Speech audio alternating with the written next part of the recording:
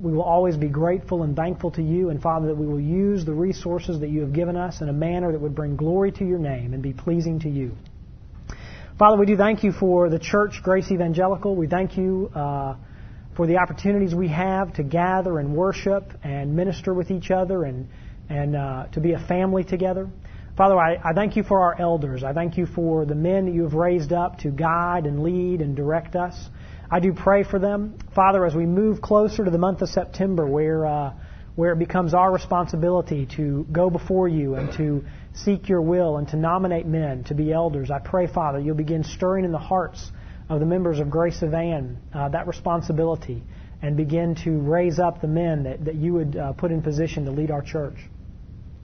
Father, we do take a moment, and Father, we as a church family lift up some of the requests that are before us from our church family. Father, there are those within our body that are needing employment.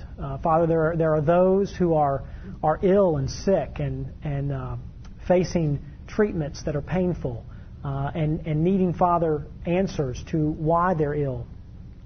Father, we lift all those to you. We acknowledge that you are the sovereign King of the universe, and none of this catches you off guard, Father. We don't necessarily understand why you allow, but we trust that you, Father, will bring glory to your name and will bring good out of the suffering at times that occurs. We specifically ask, Father, that you will care for. Father, we pray that you will raise up people within our congregation to comfort and to minister to those that are suffering at this time. Father, I do specifically thank you for the positive report that the Browns have received concerning their unborn child. Father, I do pray that if it be your will, that child will live a full life. And Father, a life that is a testimony to you and your grace, and that child will serve you and bring great glory to your name. Father, tonight as we spend a few moments considering your word, I do pray that your Holy Spirit would be present. I pray that your Holy Spirit would guide us into truth. I pray, Father, that where necessary, your Holy Spirit will convict us, and where appropriate, Father, your Holy Spirit will encourage us. Father, may we be a people that rely upon and trust in your word. And Father, we ask these things because of the grace that is found in Jesus Christ, and in his name and his name alone. Amen. All right. Tonight, I wanted us to spend a few moments looking at and considering the book of Job. Not the whole thing, but certainly some truths out of it. One of the things that I find that is common in all our lives is suffering, is pain, is difficulties, is problems, loss and grief. Tonight as we pray, we're reminded of those things in people that are part of our church family.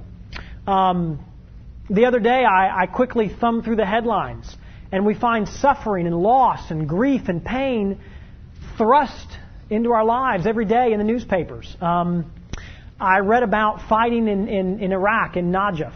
Today I was listening to NPR on the way to the office here, and the reporter that was giving a report, all of a sudden you hear explosions in the background, and he references that some mortar shells have just landed near the building where he's at.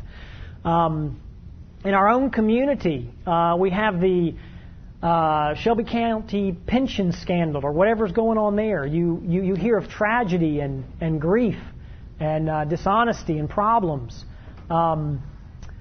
Just in the last few days, we had Hurricane Charlie that bombarded Florida.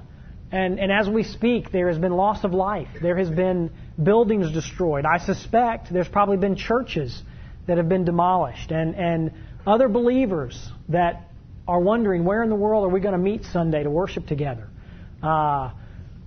People have lost their possessions, their homes, their cars. Here locally, we have recently in the news the kidnapping of the 7-year-old. Imagine what the grief and the pain that family is going through at the loss of their 7-year-old. My oldest is 7, and I can't fathom that. I don't know what I'd be doing if my child had been taken. We constantly hear about the genocide and the famine and the difficulties in Africa.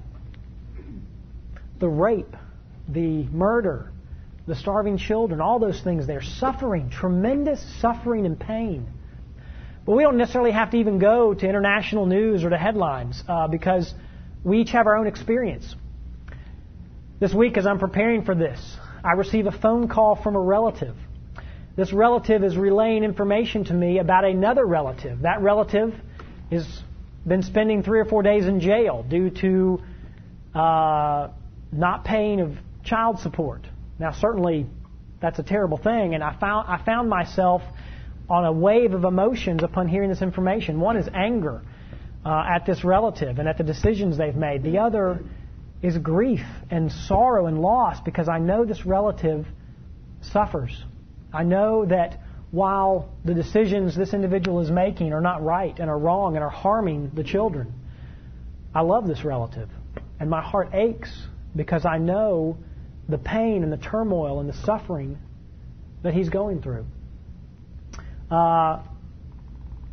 Within my own marriage at times, there's conflict. There's suffering. There's tension that we have to work through and resolve. That's never enjoyable. We have shared experiences. I mentioned earlier those in our church family. Cancer, the death, loss of children, illness. There's pain that we find there. My wife and I have some friends, and within the last few months, they found out that their oldest is diabetic. Their entire family's life has been turned upside down. Their entire schedule has been completely shattered.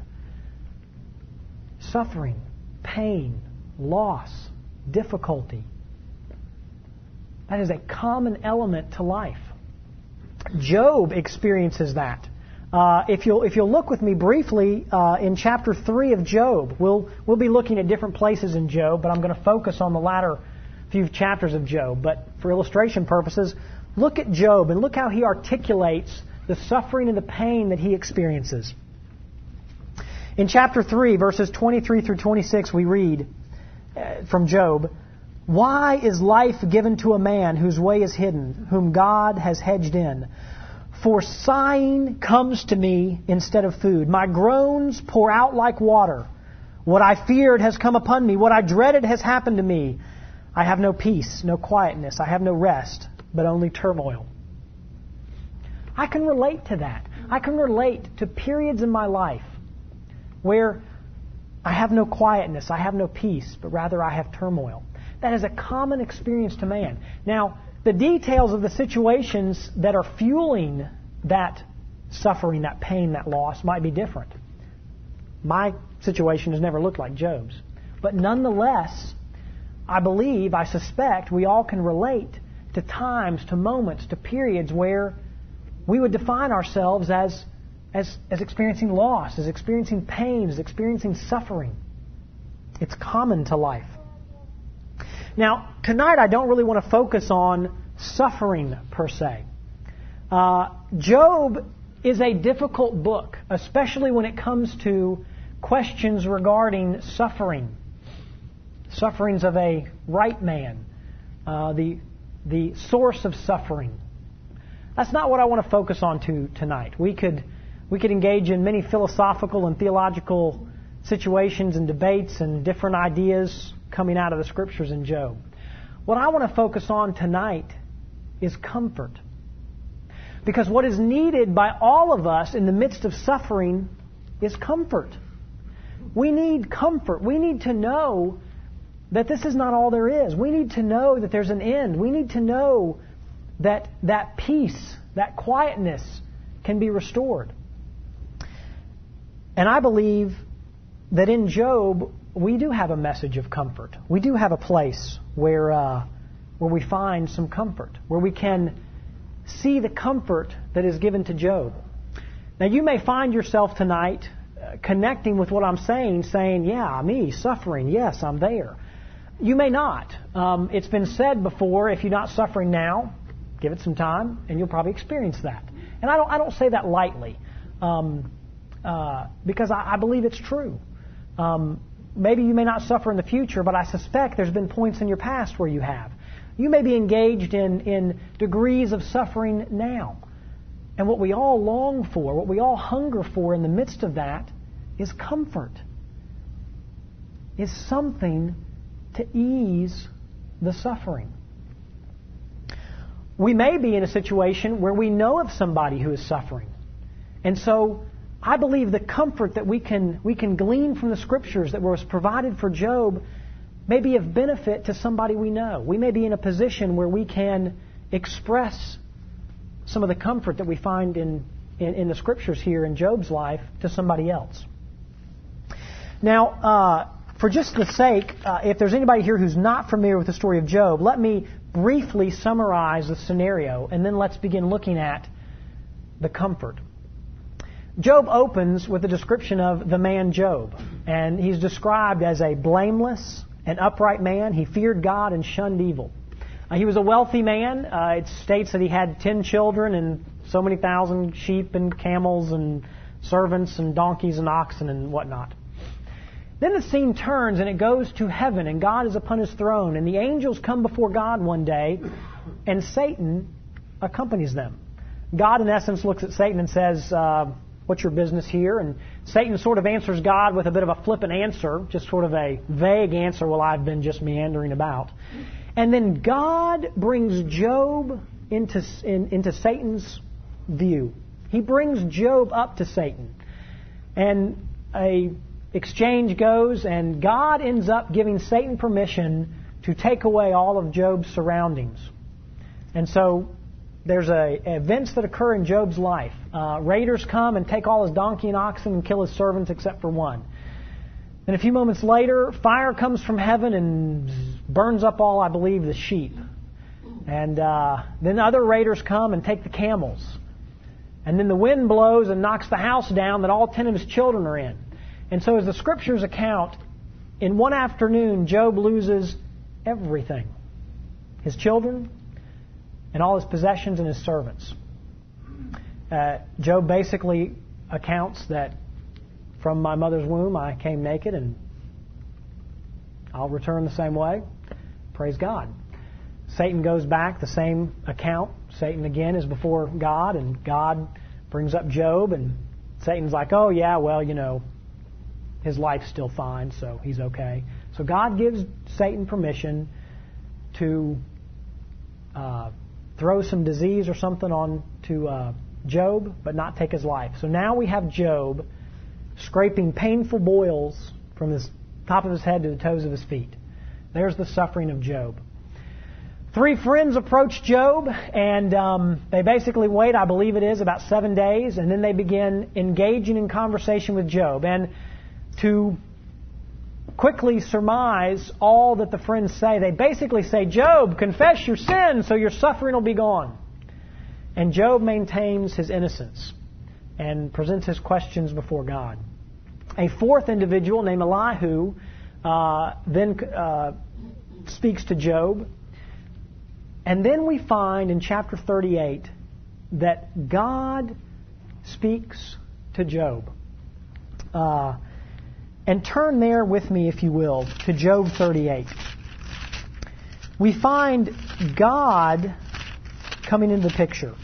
We find God addressing Job. And it's here where I believe we can begin to find some points of comfort that God gives to Job. And that's what I want us to focus on tonight. I want us to focus on a few points of comfort that I believe we find in the Scriptures that I believe have application and ramifications for us. Now, the first point of comfort that we find is found in verse 1 of chapter 38. Let me direct our attention there. Then the Lord answered Job. That's the first point of comfort. God answered Job. Now you may kind of go, okay, where's the comfort in that? But I think there's some implications that are found in this statement, the Lord answered Job. Think for a moment with me, if you will. If God answers Job, it's implied that God is aware of Job's questions. He is attentive to Job's situation. He is aware of Job's need. There's a second implication also, I believe. God cares. God is concerned. God not only answers Job, He answers him because He's aware of his need, He's listening to Job, but He's concerned about His creature. He's concerned about Job. Probably about a year and a half or longer ago, I had a woman that called me and wanted to meet with me. She was a single mom. She had through a divorce, she was basically on her own raising an elementary-age daughter. And the reason she came to see me is because she was having difficulty with the daughter. The difficulty basically was around the fact that at times this daughter would become very angry and would have moments of sobbing and crying and uncontrollable anger and grief. Well, as I interacted with this woman, I really discovered that the reason this elementary-age daughter was experiencing that is because of the statement that the daughter would say, "I don't have a father." Well, the fact of the matter was she does have a father, but the father didn't love the daughter. The father was off in some other state working, and basically when the daughter would initiate a phone call, would have a brief conversation with the daughter, and then of course there was maybe a birthday card or maybe a present, birthdays and Christmas. Well, for all practical purposes, this daughter, she could not articulate it, but she knew her father did not love her. She knew that her father did not answer her. She knew that her father was not listening to her. She knew that her father was not aware of her needs. She knew that her father was not concerned. And so I think quite appropriately, and that's what I shared with this woman, your daughter is grieving. She understands her loss. She understands her suffering because her father is not answering her. Well, we do not have a Heavenly Father that way. We have a Heavenly Father who we read in chapter 38, verse 1 of Job, who answers Job. We have a Heavenly Father who listens to our questions, who's aware of our need, and who is concerned for our plight and our suffering and our pain and our loss and our grief. Whatever it may be, whatever the details are, our God answers. Now, we may not have a verbal communication with our Heavenly Father in a manner that it appears Job did in the Scriptures. But it may even be we have something better. God has answered. He has revealed. He has, through people inspired by the Holy Spirit, written about Himself and defined who He is and told us about Himself and what's important to Him. And so in the midst of our suffering, our pain, our loss, our grief, our turmoil, our frustration, our disappointment, we have answers from our Maker. We have answers from the Most High. We have book upon book upon verse, upon verse, upon verse, upon verse that provides insight and answers into who God is.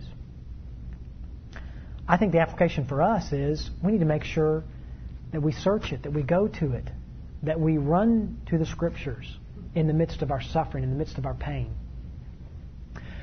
And also, I think we need to ultimately, when we're interacting with other people, whether they're in our church family or members of our own family, in the midst of their suffering, we need to direct them to the Scriptures. Now, I want to pause here and make an aside.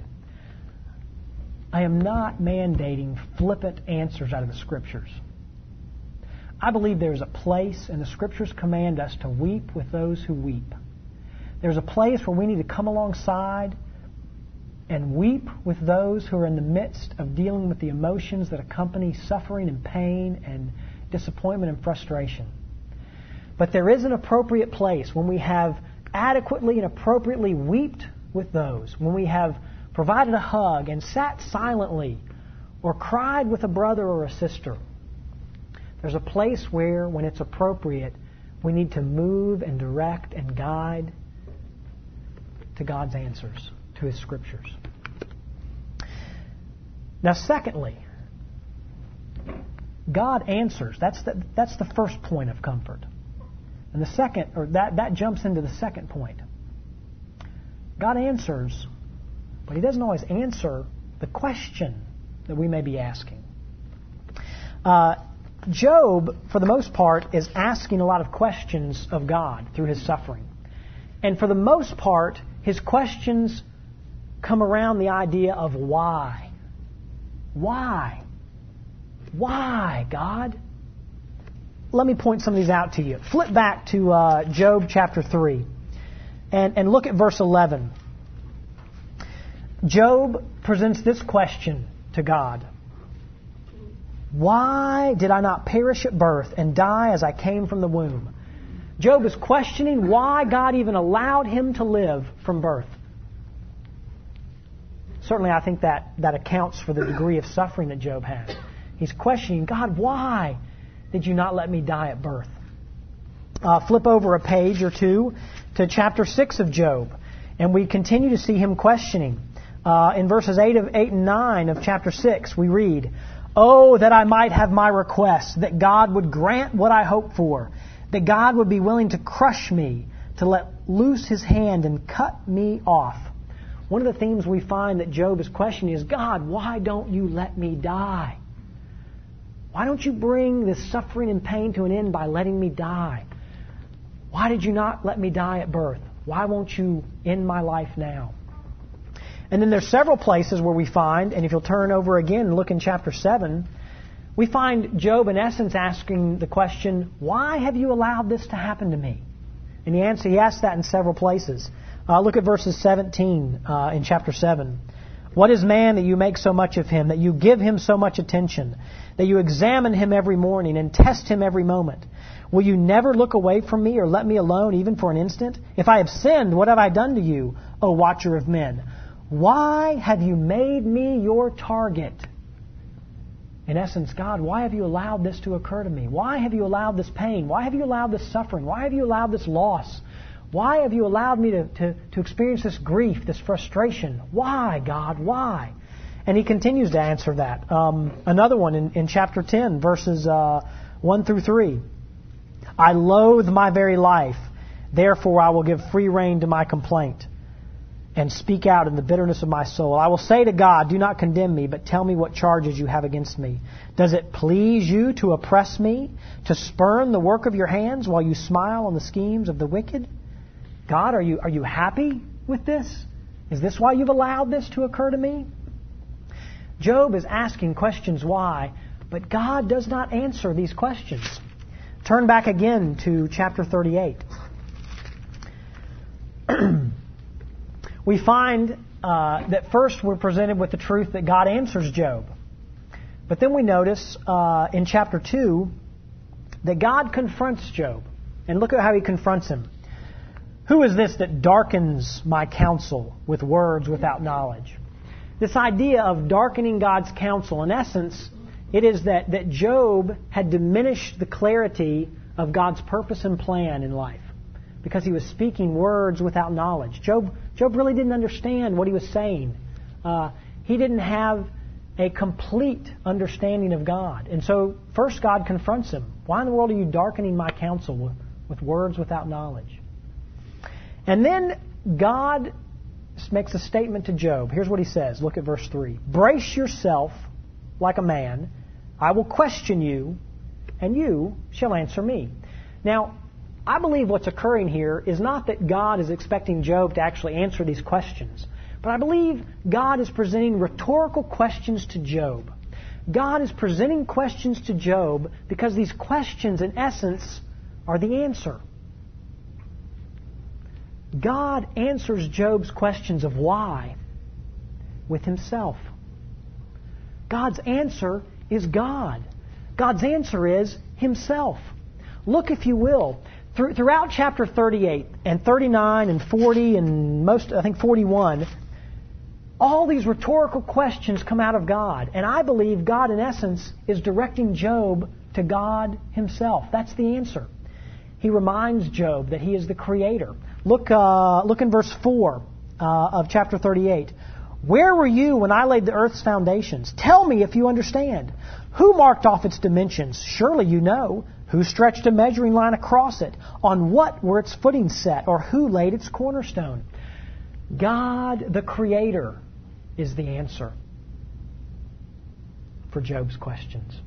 Certainly not the question Job had, but the answer is God the Creator. But he goes on. God, the one who knows all, who's omniscient. Look in the first verse of chapter 39. Do you know when the mountain goats give birth? Do you watch when the doe bears her fawn? Do you count the months till they bear? Do you know the time they give birth? The answer, Job, is God, all-knowing. I know everything. I know all things. There's your answer, Job. God the Almighty, the Sovereign, the King, the Ruler. Look in verse 12 of chapter 38. Have you ever given orders to the morning or shown the dawn its place? God, the Sovereign, God, the Almighty, God, the Ruler, who gives orders to the dawn. There's your answer, Job. God, the King. God, the All-Powerful. Look in chapter 40, verse 9. Do you have an arm like God's, and can you voice thunder like His? Oftentimes, when God speaks of an arm, it was speaking of His strength, of His power, of His might. Job goes on in chapter 40 and speaks about the behemoth and the Leviathan. Now, probably in your scriptures, it's kind of a little side here. In your scriptures, it'll say possibly a hippopotamus or possibly a crocodile. You go home tonight and you read that and you tell me if you think that's one of them animals at the zoo that goes in the water, hippopotamus, or if you think it's a crocodile. Sounds like a dragon to me. One of them does, but whole another ball of wax going there as to what scholars and theologians thinks he's talking about there. But these were beasts of extreme power. And God basically raises them and says at the end of chapter 41, verse 11, everything under heaven belongs to me, including these animals and these creatures. God the Creator, God all-knowing, God Almighty, the King, the Sovereign, the Ruler, and God all-powerful. There's your answer, Job. God answers not the question Job presents, but He answers with Himself. And that's a point of comfort for Job. Job actually responds with some humility there.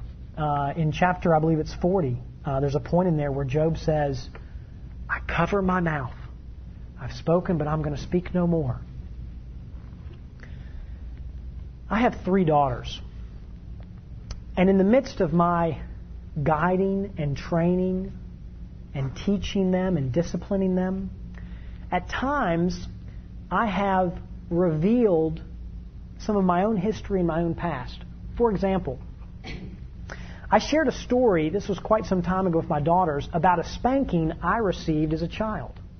Now, I'm sure at the time I thought it was a very wise maneuver to engage with them, to train and teach and understand and provide comfort for my children, to account that yes, your own father, while I know you think he's the king of the universe, he's depraved and he's been disobedient and he's had to be spanked himself. Now, my children, for the most part, just love to talk to my parents about that time, and they think it's hilarious that their father got spanked, and they love to ask me about that. So it may not have worked what I wanted. But nonetheless, I revealed part of myself to train, to guide, and to comfort my children. I think that's what we see our Heavenly Father doing here. Our Heavenly Father, to guide, to discipline, to train Job, to comfort His creature, directs Job to himself. That's the answer. God the Creator, God all-knowing, God Almighty, the Sovereign, the King, the Ruler of all, the All-Powerful. There's our answer. There's our comfort. There's the place that we find something stable, something that never changes, something that is consistent and that can be grasped a hold of, that's a rock, not sand.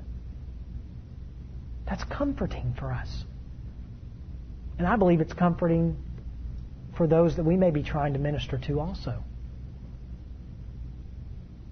God is the answer. Now, lastly, in the last few minutes, let me draw your attention to one last point of comfort I believe we find here. In the midst of this suffering, I believe God draws Job closer to Him. Let me show this to you. At the end of God's speech to Job, we find Job replying. Look with me in chapter 42. Then Job replied to the Lord. Notice what Job says in verse 2.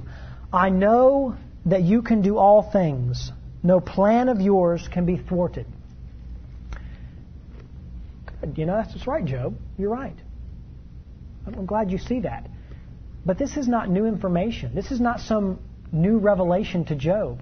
Because Job, in essence, had stated these same things earlier in the book. Flip back with me, if you will, to Job chapter 9. Let me read several verses for us. Let me read about 10 or 13 or so verses in chapter 9. This is after one of the friends had spoken to Job. Job replies, and look at what he says. Then Job replied, Indeed, I know that this is true, but how can a mortal be righteous before God? Though one wished to dispute with him, he could not answer him one time out of 1,000. His wisdom is profound. His power is vast. Who has resisted him and come out unscathed? He moves mountains without their knowing it and overturns them in his anger. He shakes the earth from its place and makes its pillars tremble. He speaks to the sun and it does not shine. He seals off the light of the stars. He alone stretches out the heavens and treads on the waves of the sea. He is the maker of the Bear and Orion, the Pleiades and the constellations of the south. He performs wonders that cannot be fathomed, miracles that cannot be counted. That seems like about the same thing that Job says there in chapter 42, isn't it? I know that you can do all things. No plan of yours can be thwarted. Again, in Job chapter 12, look there with me. Verse 13.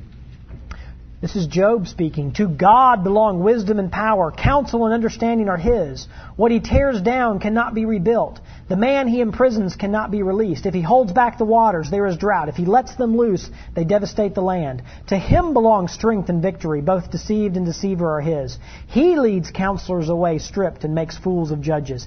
He takes off the shackles put on by kings and ties a loincloth around their waist. He leads priests away stripped and overthrows men long established. He silences the lips of trusted advisers and takes away the discernment of elders. He pours contempt on nobles and disarms the mighty. He reveals the deep things of darkness and brings deep shadows into the light. He makes nations great and destroys them. He enlarges nations and disperses them. Job already knew this information. This was not new for him. He knew that God can do all things and that no plan of His can be thwarted. But then look at what happens in verse 5 of Job chapter 42. Job surmises that yes, God is sovereign and all He does comes to pass. And then he accounts that God was going to question him. And in verse 5 we read, My ears had heard of you, but now my eyes have seen you. There's the point of comfort. God used suffering to draw Job closer to Him. He starts out at one point having heard God, but now he sees God. You all can relate to that. It's going to go something like this. Through business or something or whatnot, you've encountered a person and you've engaged with them and connected with them on the phone, maybe 2, 3, a dozen times, and you've spoken with them on the phone.